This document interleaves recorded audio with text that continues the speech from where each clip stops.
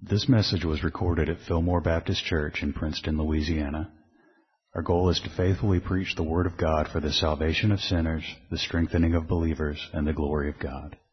Please visit our website at www.fillmorebaptist.org and listen for more information at the conclusion of this message.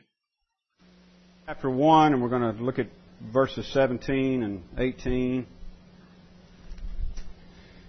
Don't get nervous. This is going to be brief. So, take Paul's advice from the first chapter of Philippians, or the fourth chapter, and be anxious for nothing.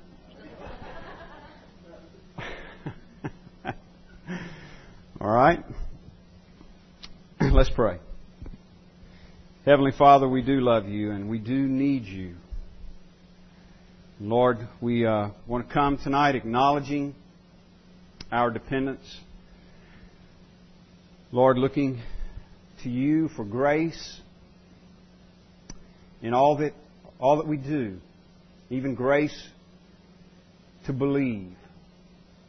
Lord, grace to walk this Christian life, grace to persevere, and grace to finally get home. Lord, it's all about you, all about your grace. Father, we bring nothing to the table except our own sinfulness, our own need. So, Lord, we're so thankful for your provision. Out of no necessity on your part, just based upon your grace and your love, you sent your own Son into the world to save those who believe, so that we would not perish but have everlasting life. And it's in this way, Lord, that you've chosen to bring glory and honor and praise to your great name. And again, we're thankful. Lord, as we look briefly at this passage, grant understanding, we pray. We may not spend much time together here on it tonight, but we have time to meditate on it later. Lord, I pray that, again, you will bring the truth of it home to the heart of each individual here. For those who know you, may it be further cause to celebrate, to praise, to magnify and glorify you, and to speak of your mercy and grace. And Lord, if there are any in this room tonight that do not know you, may it be cause to humble themselves before you and cry out for mercy.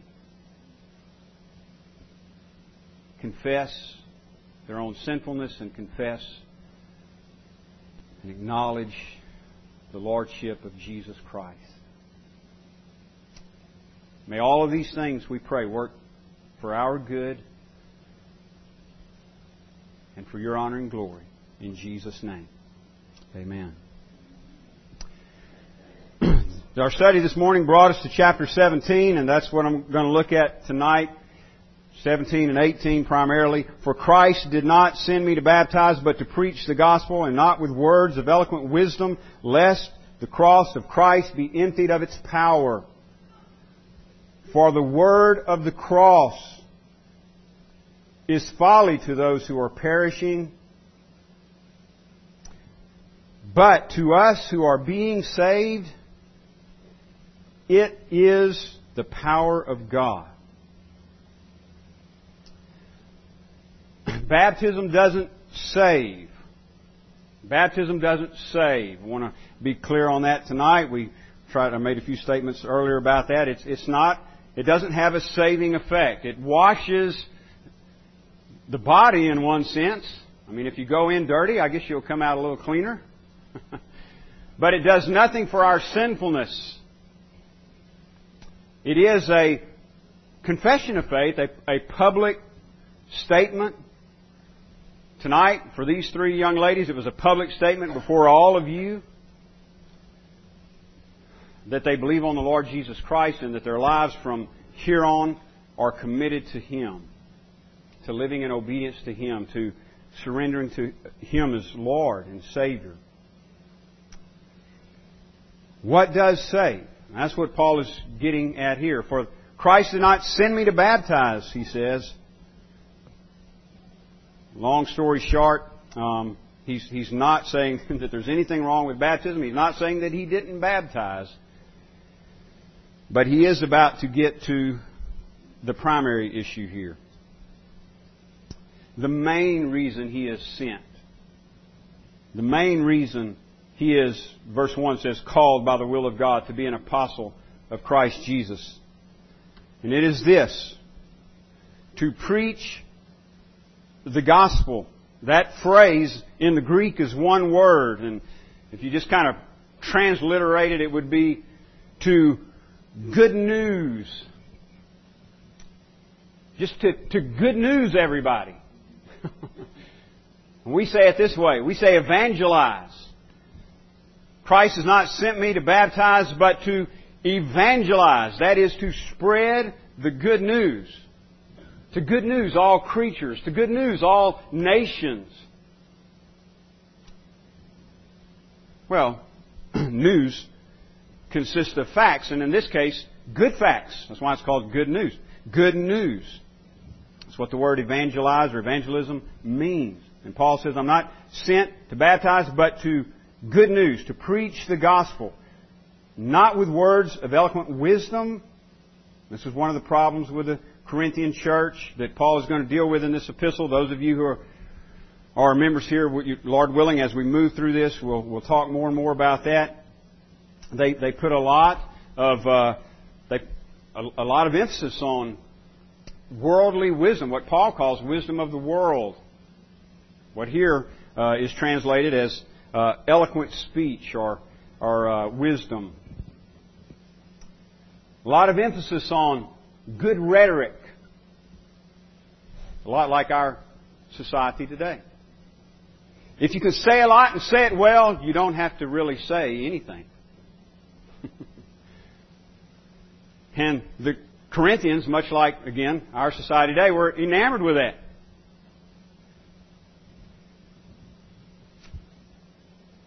Just be able to talk a good talk. Just be impressive. And unfortunately, it doesn't stop there. What happens is, when you get all caught up in that, is that eventually, even if you start out with talking well and being impressive, talking about the right thing, eventually all the emphasis goes on talking good and talking well and waxing eloquent, and the message itself gets lost.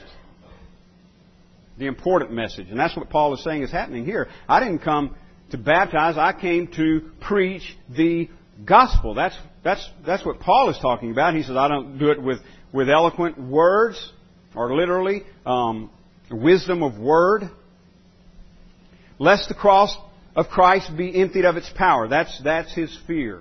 That the gospel would be rendered ineffective by getting all caught up in the wisdom of this world and in worldly rhetoric.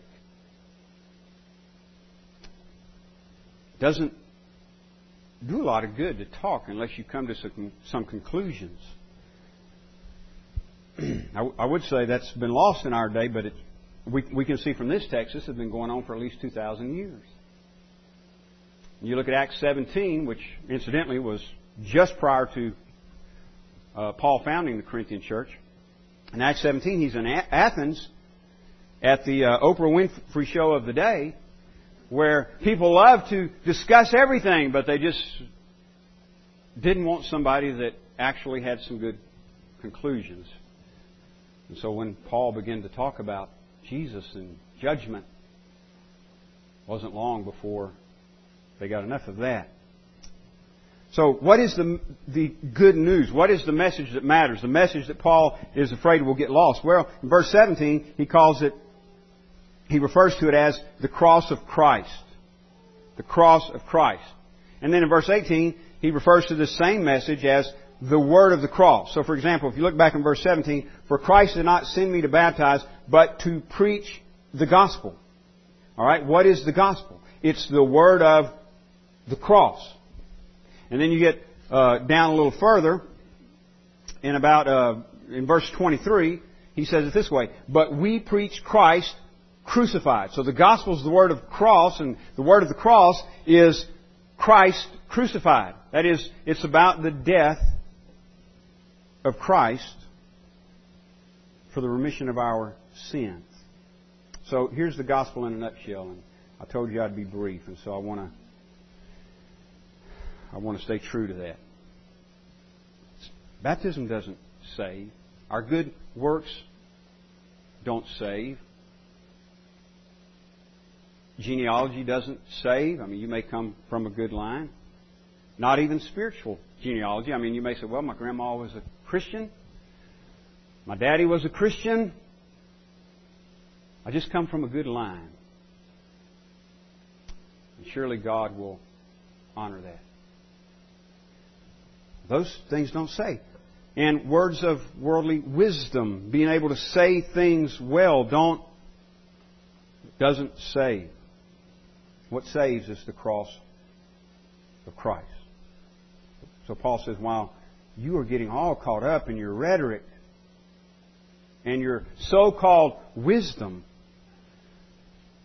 Paul says, I'm staying with the main thing. I'm good newsing. I'm preaching the gospel of the word of the cross. In verse 18, he says, it's folly to those who are perishing. The church shouldn't be shocked at that. We see it right here. We're told that. Jesus said, they hated me, they'll hate you. In the world you have tribulation. But Paul's acknowledging here, no, it's not considered wisdom by the standards of this world. It's considered foolishness. Foolishness. The word here is the word from which we get our word moron. So you preach this message, you carry this message, you tell people about salvation through Jesus Christ, and they may just think you're a moron.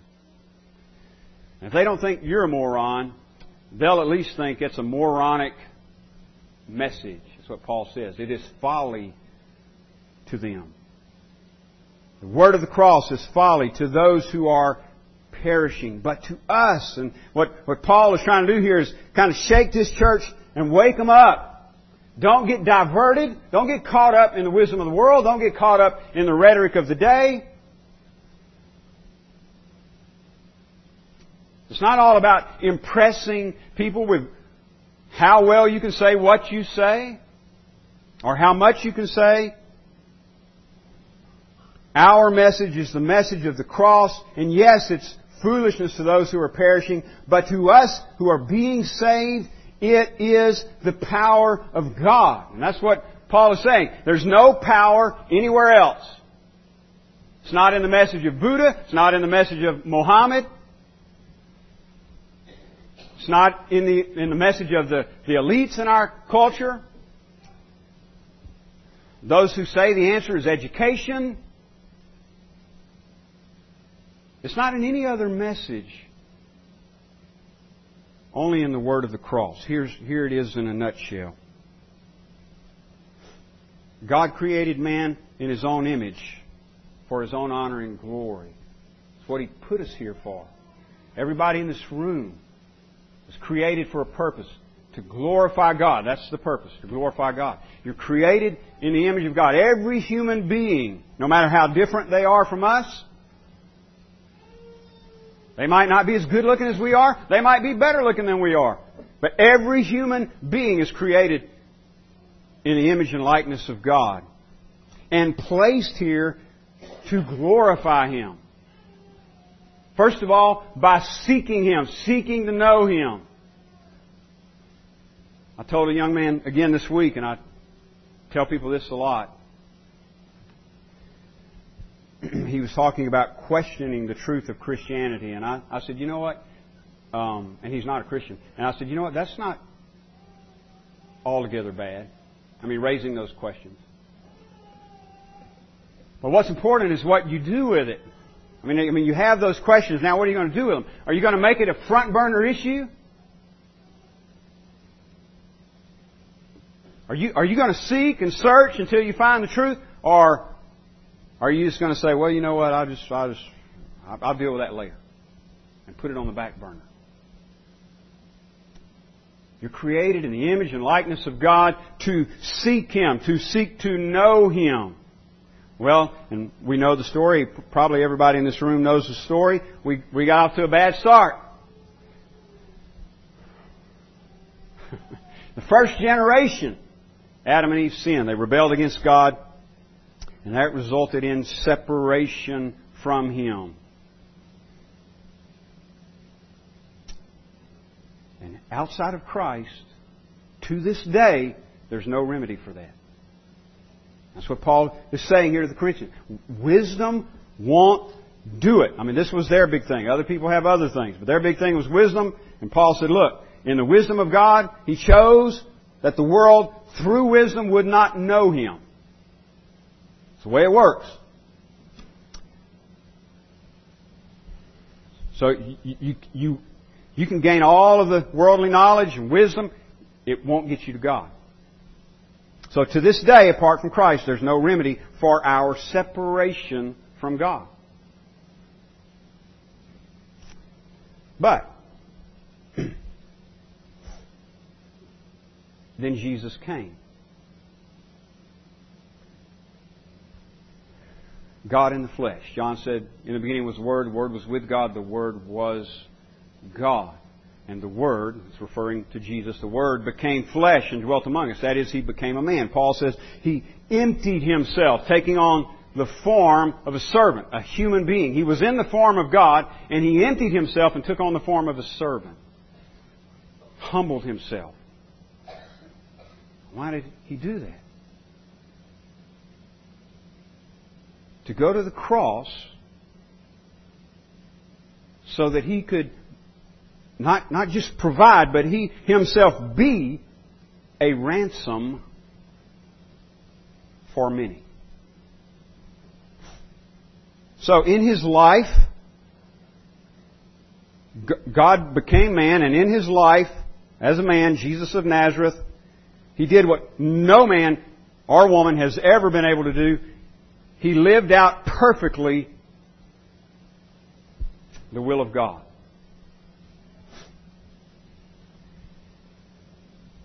In our place, as our substitute, He earned righteousness for us.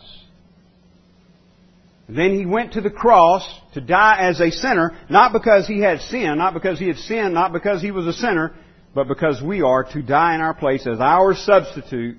He laid down His life to take away our sin, to pay our penalty, to appease, if you will, God. That is, He took upon Himself the wrath of the Father in the place of all those who would believe on Him, so that we should not perish, but have everlasting life. And He rose again on the third day, God Himself giving testimony by the power of the resurrection that Jesus was indeed everything He claimed to be. So, Paul says, He was declared to be the Son of God with power in the resurrection. And so now, all who believe on Him are saved by His grace through faith, that is, through believing on Him, which doesn't just mean acknowledging. Okay, good, we understand He did what He did and we're thankful. Doesn't just mean acknowledging it, it means becoming a follower of Him. Submitting to His Lordship. And following Him. Everybody who believes on Him is saved. And Paul says that message, Christ crucified, the life, suffering, death, resurrection of Christ, summed up this way, Paul says, I preach Christ crucified, and I've determined not to know anything else among you but Christ and Him crucified. That's what he means. It's our only hope is Christ. It's Christ. It's the death of Christ. It's the life and death and resurrection of Christ. That's it. There's no salvation anywhere else, and there's no salvation apart from that anyway. So, he says, that message, the word of the cross, is foolishness to the world. And if you don't believe it, ask around. Talk to some people. Foolishness to those who are perishing. But, he says, to us who are being saved, that is that message, the word of the cross, Christ crucified, it is the power of God. I'm not ashamed of the gospel of Christ, Paul says in Romans. For it is the power of God unto salvation to those who believe, to the Jew first and to the Gentile. That's the message of salvation. That's what saves. The message of the cross. You take Christ out of the picture. You even take His substitutionary death out of the picture. You can talk all day about what a good man Jesus was. You take the cross out, you have no salvation. You have no message of salvation. You have no hope. You may have great rhetoric. You may have unparalleled eloquence. But Paul says, without Christ and His cross, you have no power.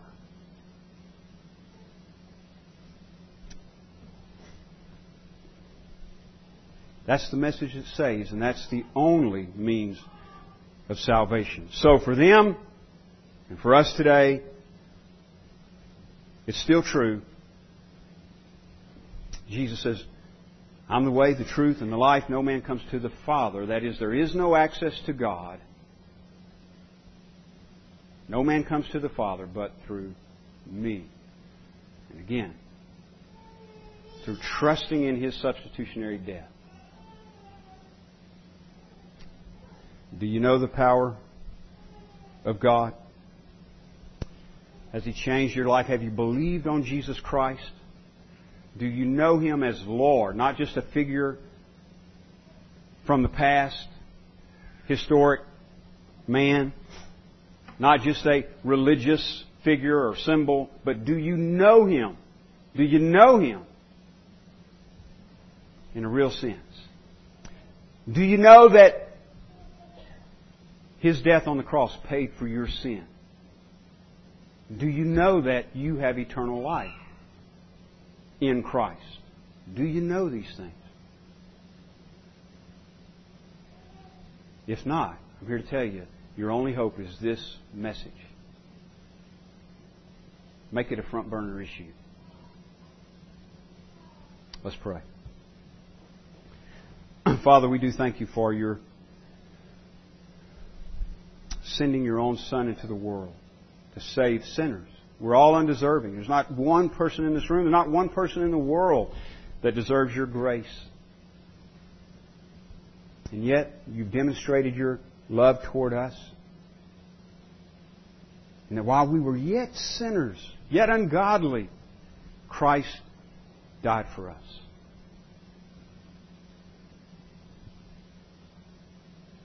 And Father, I just close with this request.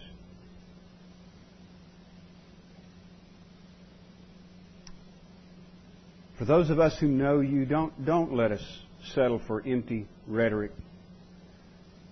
Lord, may we be about Your business, good newsing, spreading the message of the cross.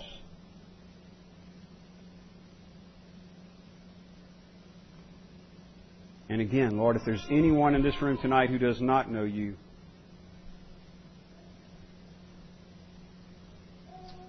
Father, I pray, don't let them rest.